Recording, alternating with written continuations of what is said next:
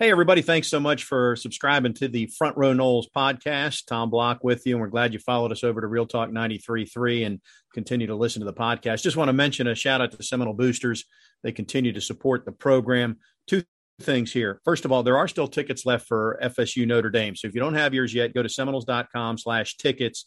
Pick up some tickets. We want to make sure that we got a packed house for that opener on Labor Day weekend against Notre Dame. And secondly, if you're not a member of Seminole Boosters, I encourage you to help make a strong brand even stronger. Supporters can help FSU's teams win by providing the tools needed to be successful, and you can join for as little as $70 per year. Just go to SeminoleBoosters.com to learn more. That said, enjoy this week's Front Row Knowles.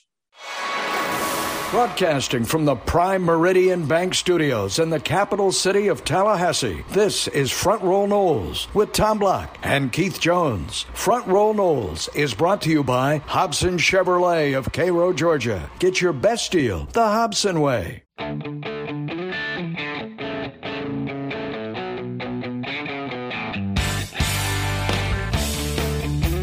Good day, everybody. Tom and Keith back with you. This is Front Row Knowles. Keith, we are closer still to college football. And we thought we were so close to actually having the ACC network, but lo and behold, false alarm. We have it. We don't have it. Wait a minute. It's still on. Wait a minute. They took it off. I started getting stuff, whatever that time it was, that particular afternoon, evening, with people saying, hey, it's on Xfinity, which is part of Comcast. And I'm going, thought to myself, how in the world could that be? I.e., somebody would have made an announcement about it. But there it was. And then technical glitch, we take it off 12, 24 hours later, whatever the time frame was. I'm impressed that you actually saw it because you're not on social media where it blew up in a hurry, yet you knew. You were just were you taking your afternoon nap and you fell asleep with the remote in your hand and lo and behold, it woke up. You woke up and you're on the SEC alternate channel and it was showing the ACC. No. Mr. Block, let's remember, I have Dish Network, so I've had the ACC network the entire time. No, I started getting the old-fashioned DMs. I started getting text messages from people that I know. I was not on Twitter, but I have found that right behind Twitter is DM in terms of if there's really something important. Evidently, a lot of people want a lot of people to know about it. Well, I'm impressed, Keith. Two things here. One, after copious amount of behind-the-scenes research and fact-checking and translation, brief conversations, I've been made aware or so advised that something similar happened. I think it was when the SEC network launched, but it might have been the launch of another network, i.e., it was a legitimate test to make sure that the signal was being distributed to all the Comcast affiliates, and then they pulled it back. And while I don't necessarily want to use the word imminent, because imminent might imply that it could happen while I'm finishing this sentence or while we're finishing this show, I do think that we're pretty close, and maybe in the next few weeks, we will have an announcement that the ACC does officially have a deal with Comcast Xfinity. So that's good. I was not aware of said test on some other unnamed network, so you have appropriately done your research or somebody shared it with you.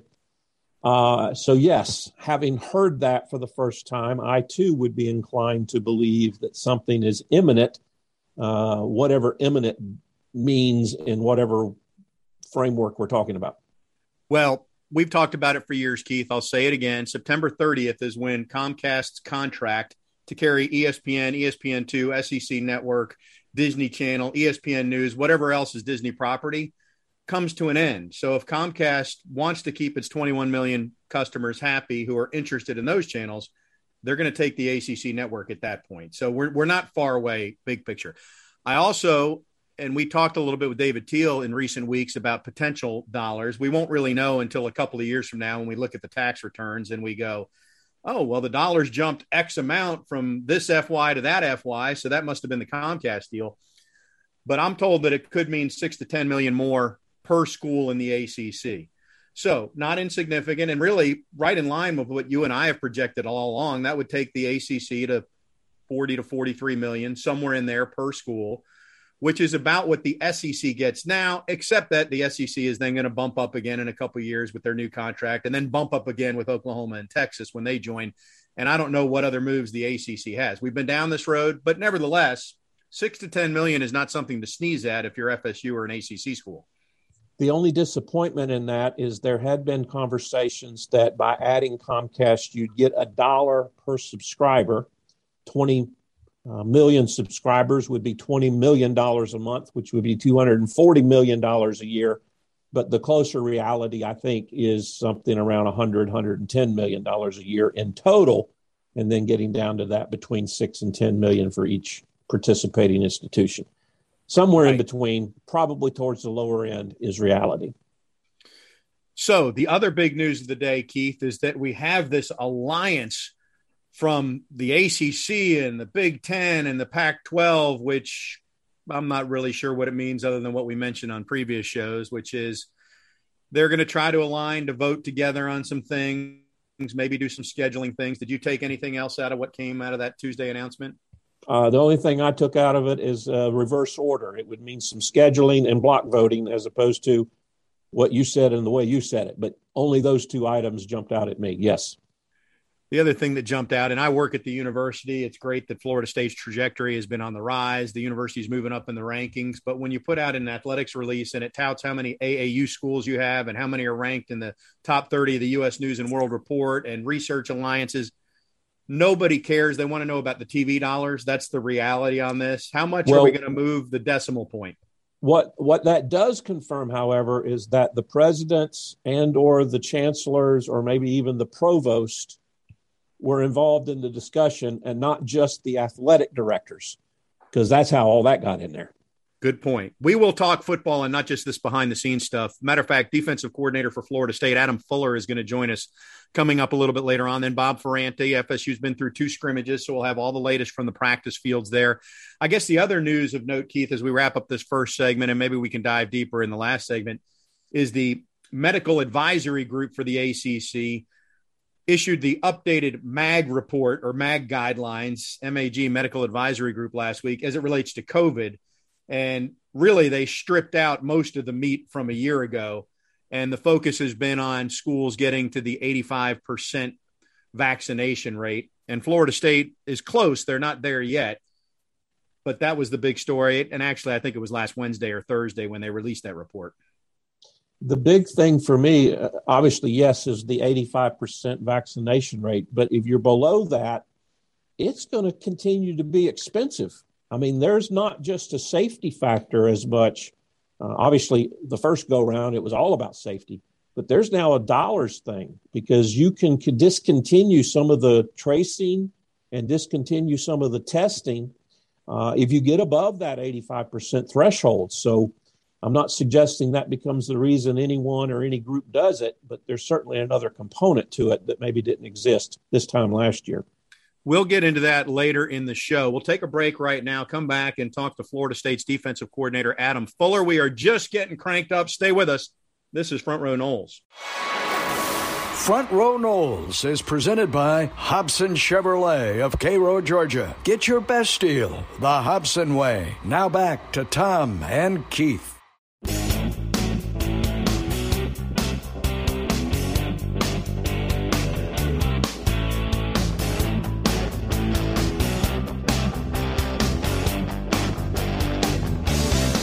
Welcome back to Front Row Noles. Tom and Keith with you. I'm pleased to be joined by defensive coordinator Adam Fuller from Florida State, and he joins us via the Earl Bacon Agency hotline, the Earl Bacon Agency, ensuring our future together. Coach, how are you, sir? I'm great. How are you guys? We're good. I guess as a starting point, halfway through camp or through the month of August, roughly halfway through, how much better do you feel about what you're looking at on a daily basis right now than, say, a year ago at this time? Well, I think I've got a better sense of, or we've got a better sense of where we're at. I think we've got players in the right positions, number one. I feel good about that. I feel good about locking in roles at all 11 positions and, just the versatility in the backup roles. So just have a better sense of the group as a whole, and just excited to move forward as we're getting into game week mode. Coach, a lot of folks in the media have made a big deal out of the 4-2-5. As an old school guy, my simple question is that really new? Didn't you guys run that a lot as dictated by offenses, or isn't that the kind of the new base defense?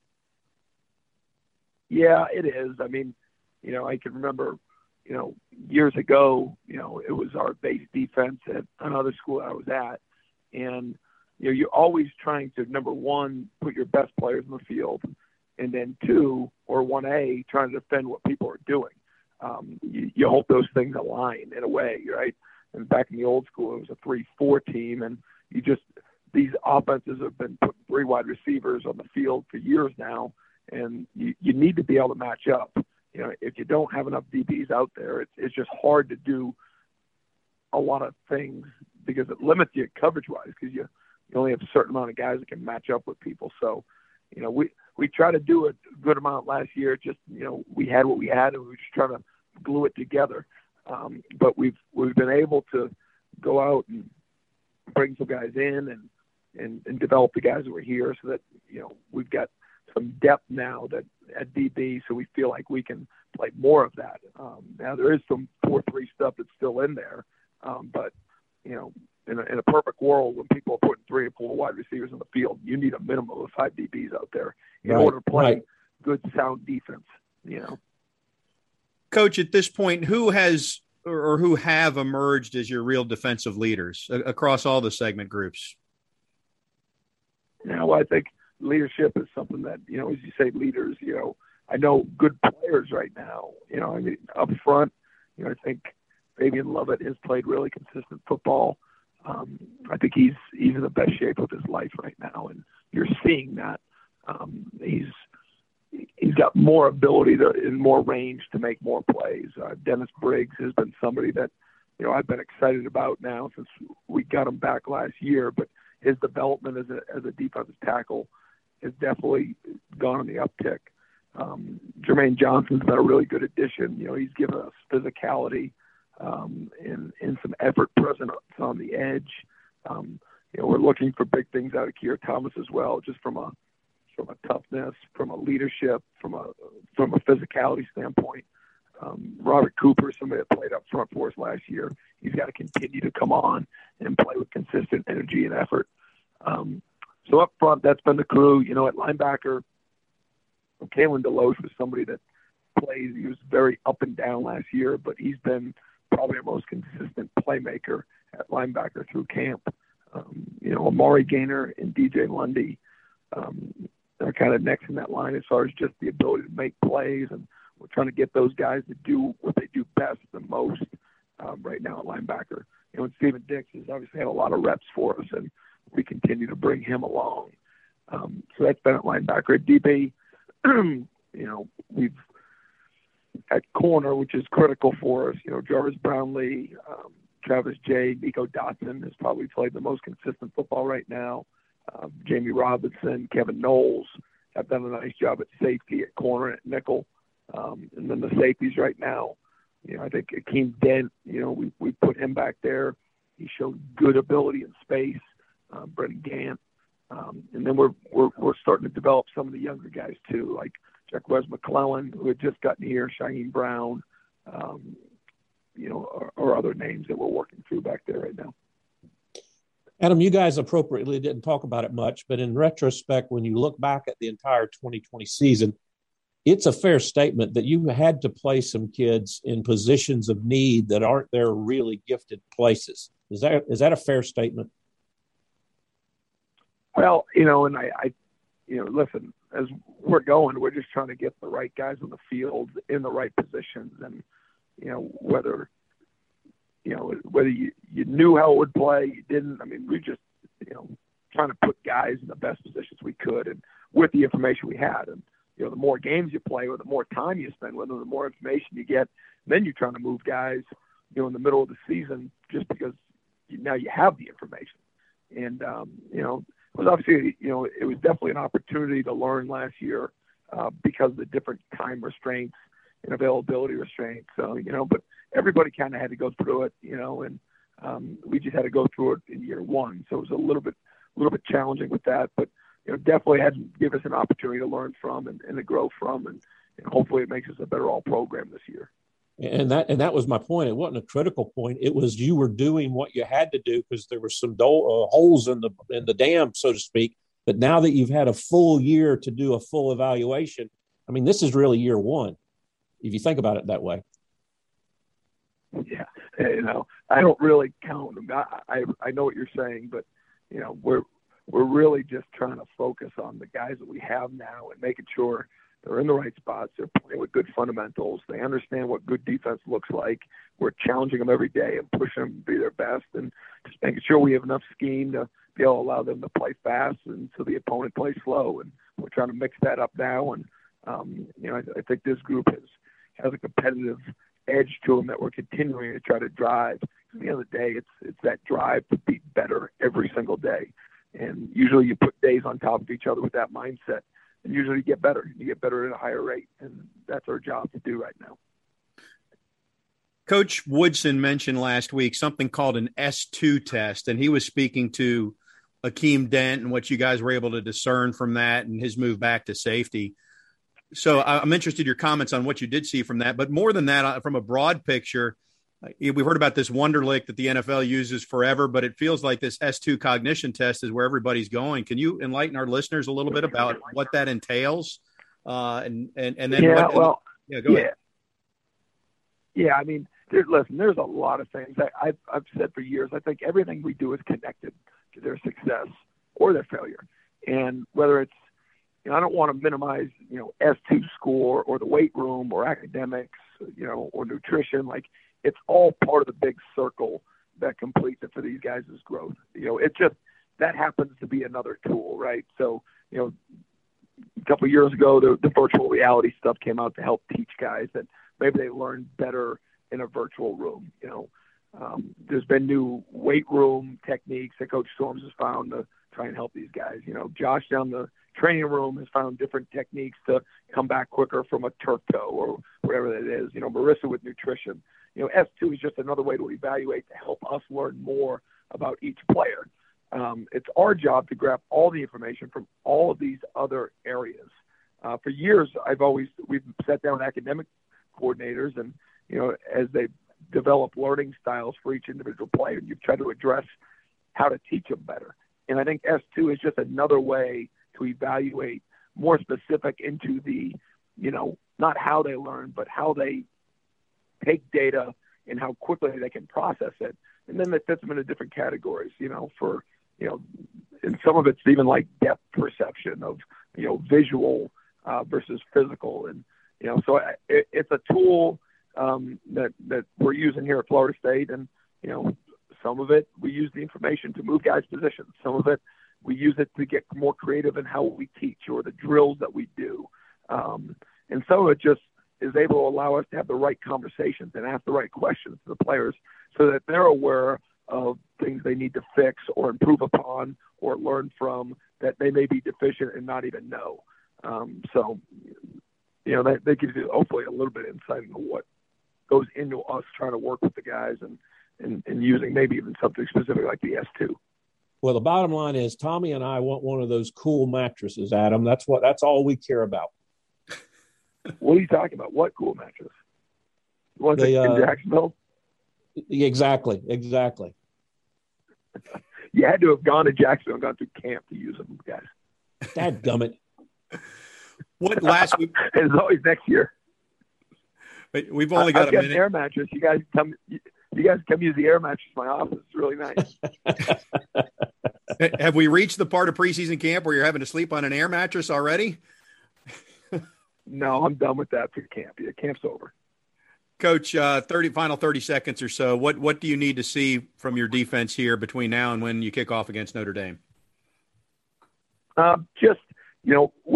We've got a lot of our installs on. So every day you're putting in more concepts and calls. The challenge to them this morning was for the next 3 days as we transition a little bit of Notre Dame focus. We're still at that 75% mark where it's still good on good. It's still us getting better at the fundamentals and the understanding of the concepts that we're doing. And so the aim and the objective for these next 2-3 days were like, I want to see our understanding of the specifics of each call and the understanding the leverages and just playing good, clean football with great communication. And we got a really good rep in the red zone today where, there was a bunch of moving parts on the offense and we were able to communicate it out. A bunch of guys had to get to different spots and get things executed. And that's the stuff that you get excited about, because you can tell they've got a good understanding about that. But now it's about just doing that again and again and again, because football is about repetition. That's why we have 5 days to get ready for one game. And so before we get into full-on game mode, it's just the understanding of the fundamentals, the small details of the call to really dig in, because that's when you know you're playing good defense, when it's not about this call is this call is that, but now you can really coach the specifics of how the offense is attacking it, so we can react faster and play with more anticipation, and that's where we're at right now. Coach Adam Fuller, defensive coordinator at FSU, thanks for joining us. Front Row Noles continues in a moment.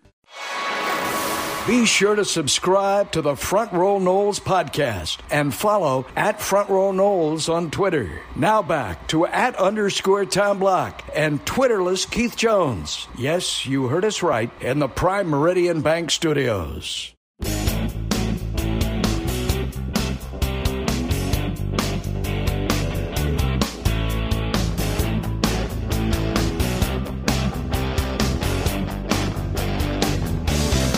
Welcome back to Front Row Noles. Thanks to Adam Fuller joining us last segment. Thanks to you for tuning in and finding us here on Real Talk 93.3. We're going to reopen that Earl Bacon Agency hotline, the Earl Bacon Agency, ensuring your future together.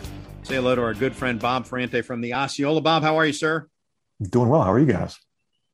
We're well. We're a week and a half away from playing some football. Notre Dame opener. Tickets still available. I'll remind our listeners, if you don't have yours yet, go ahead and secure them. Let's start there, Bob. It's been a while since we've seen an electric atmosphere at the stadium for an FSU game. And I don't know that it's going to get to be a sellout, but it's still going to be a better representation than what we've seen in some time. So that part should be fun. It feels like it has that build up throughout the offseason, the excitement, the curiosity. I think we're all kind of wondering how various position groups and players are going to look.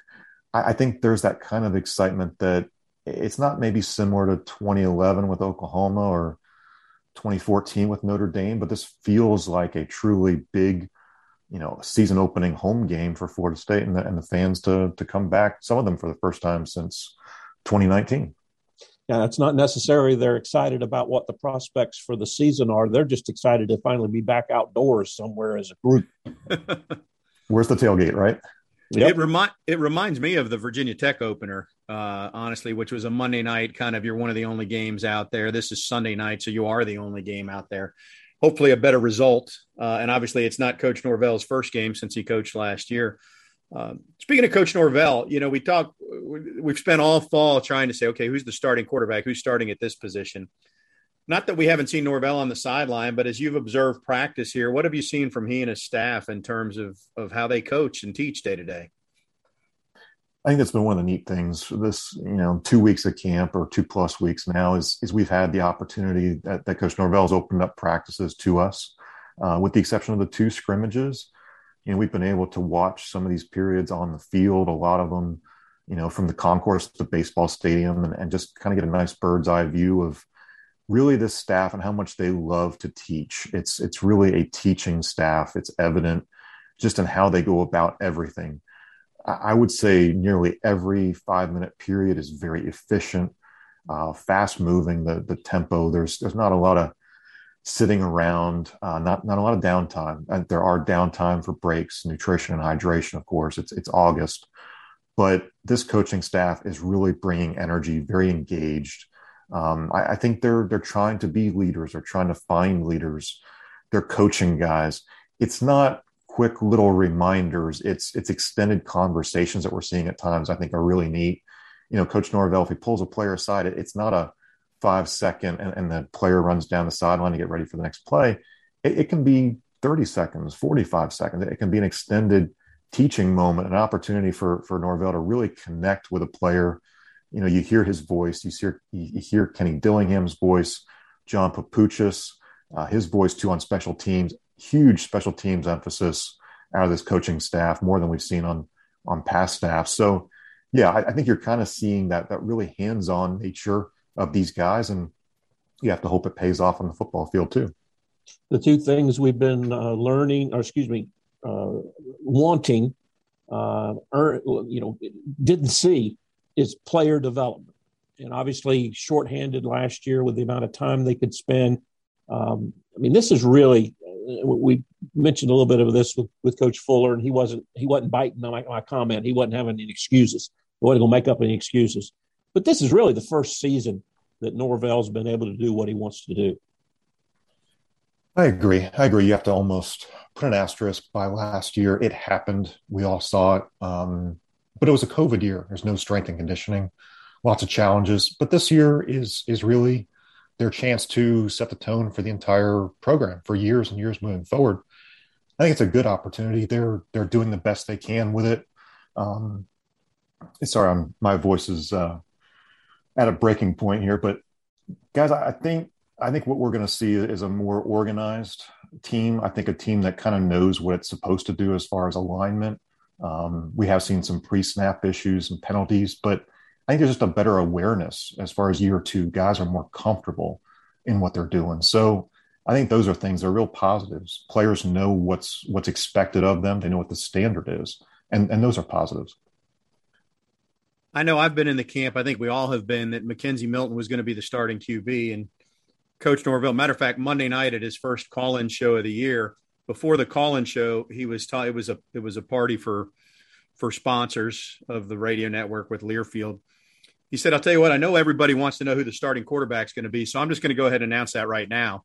And then he paused and he said, "No, I'm going to hold that. I'm going to keep that pretty close to the vest for a while." So we all know that he's not going to let the cat out of the bag.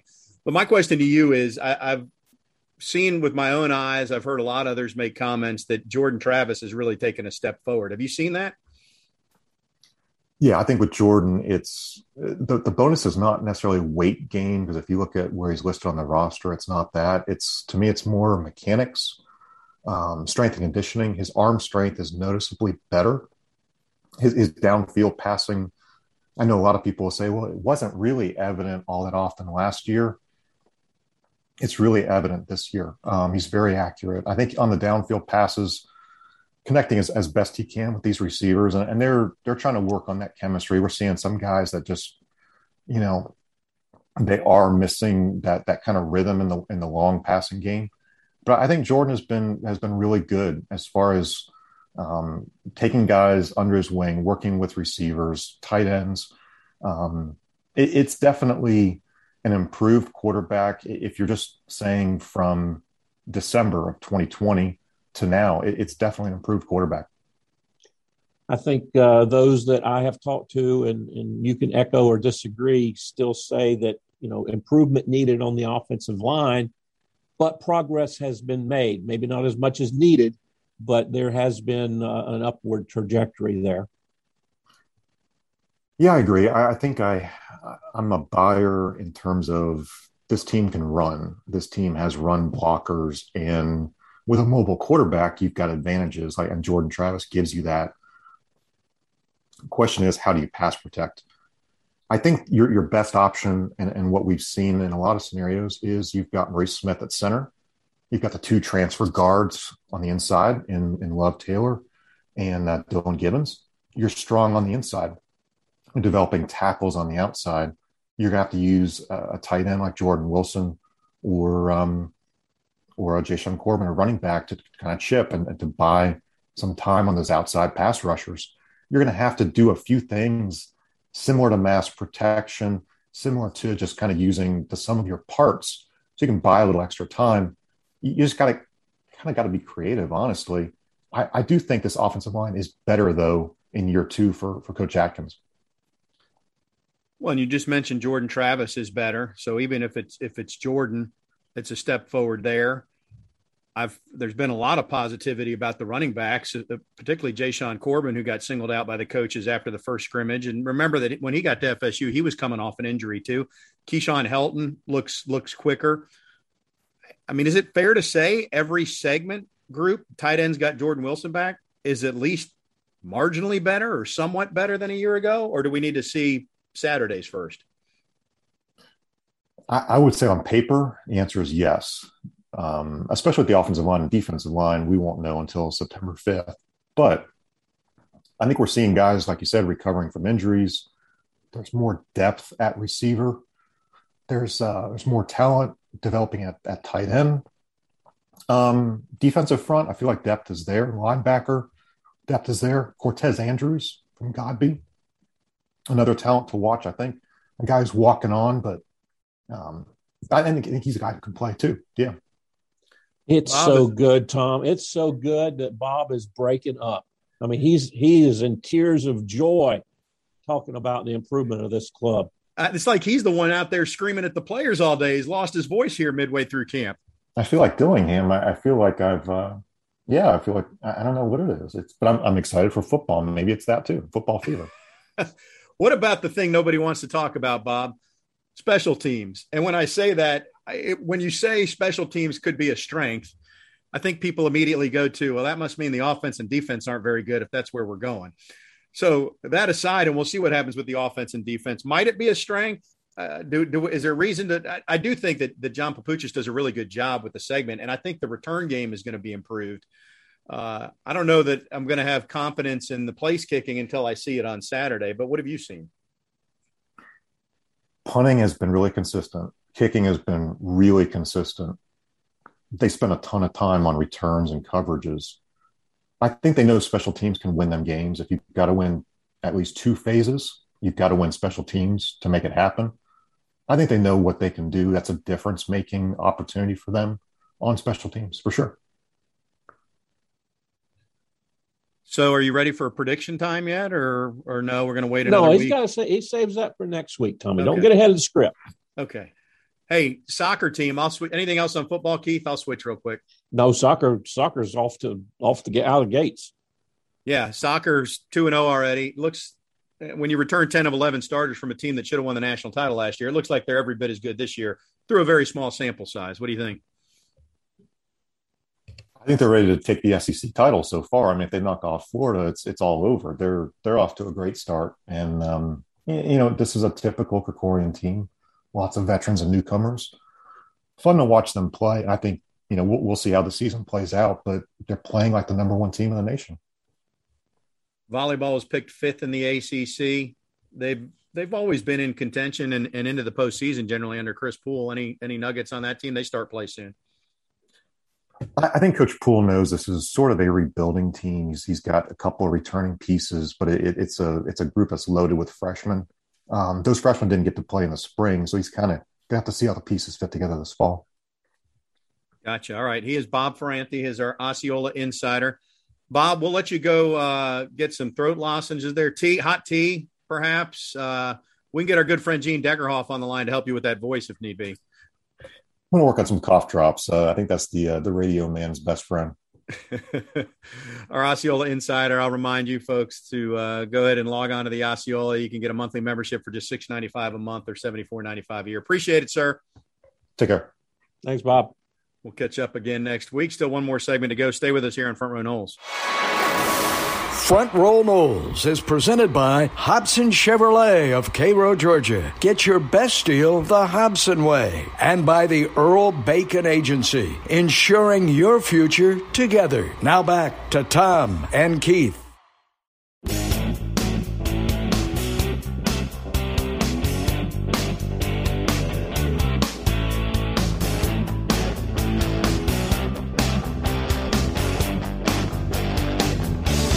Welcome back to Front Row Noles. Tom and KJ as we wrap things up. Keith, Bob, he almost needs to go on the shelf for a little bit. What do you think? He's certainly struggling through camp, so maybe he needs, what do they call them, not rest days? What's the term they use now? Oh, well, they're managing workload. He needs to manage workload. He needs to manage his workload a little bit. We'll relay that message to Jerry on his behalf. Appreciate him joining us as always. A few minutes to clean things up. Anything resonate from what Coach Fuller shared, first of all, Keith? Well, I think I think he balked at my question about last year being a do-over, and I understand that coaches should do that. But I think if he would be brutally honest, and I think if Mike would be brutally honest, they were so handicapped with what they had to do last year, both in terms of evaluating and putting people in the right place, having time to coach them.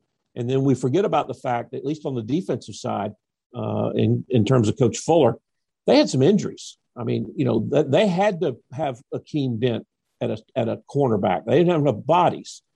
They had to play, some of the outside linebackers inside and some of the inside linebackers outside, et cetera, et cetera, et cetera.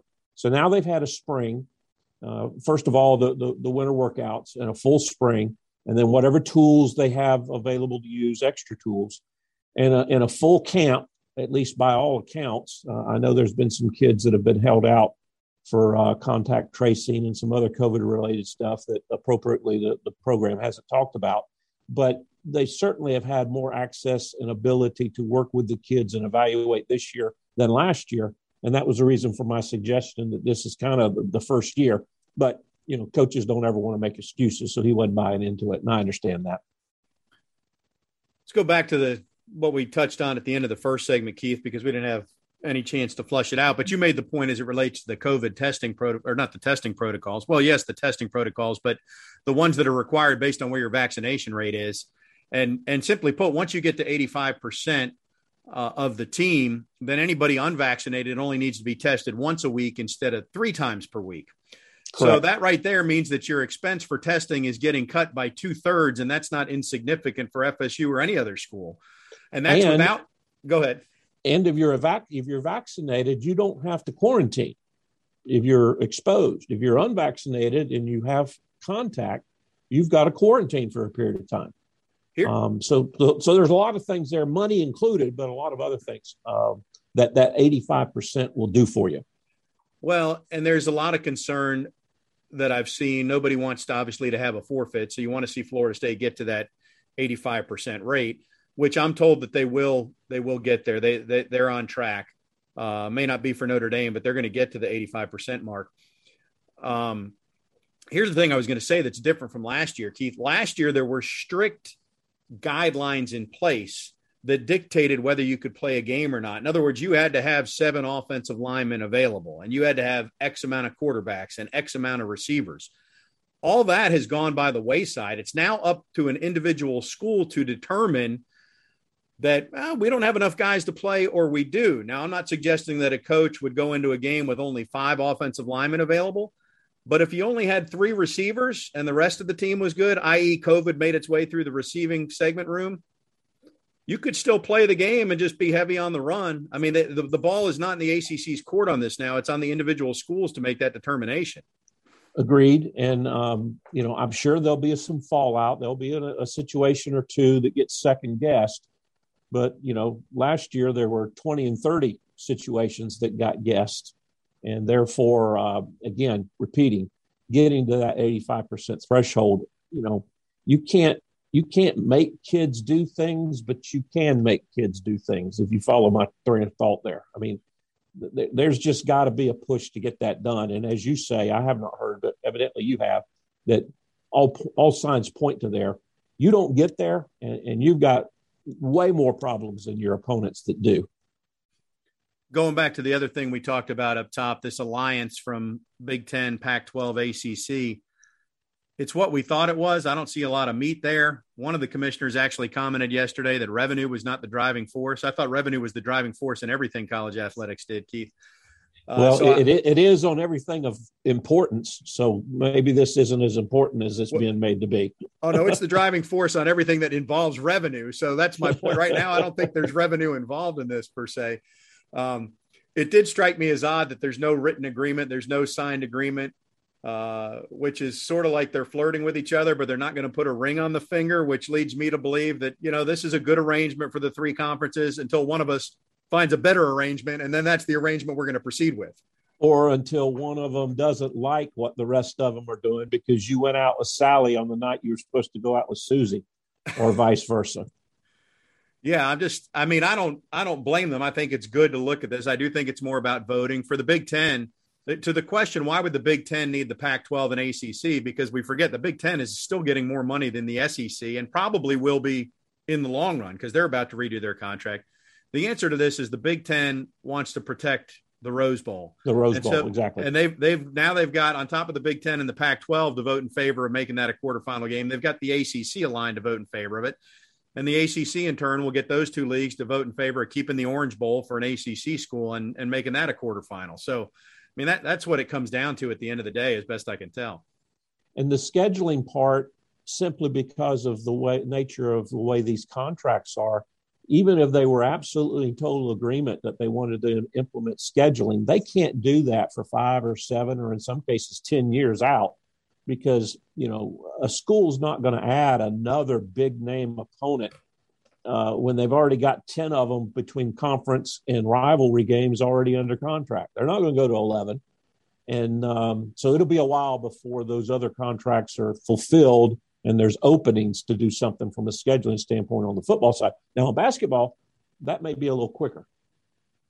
Yeah, basketball, they could maybe be a little bit more nimble there. But basketball, as we know, if you look at the TV contracts, it's maybe 15% of the dollars associated with the TV contracts, and 85% is football. So, you could add Duke, UCLA, and, FSU against the power in the Big Ten, whoever you want to pick.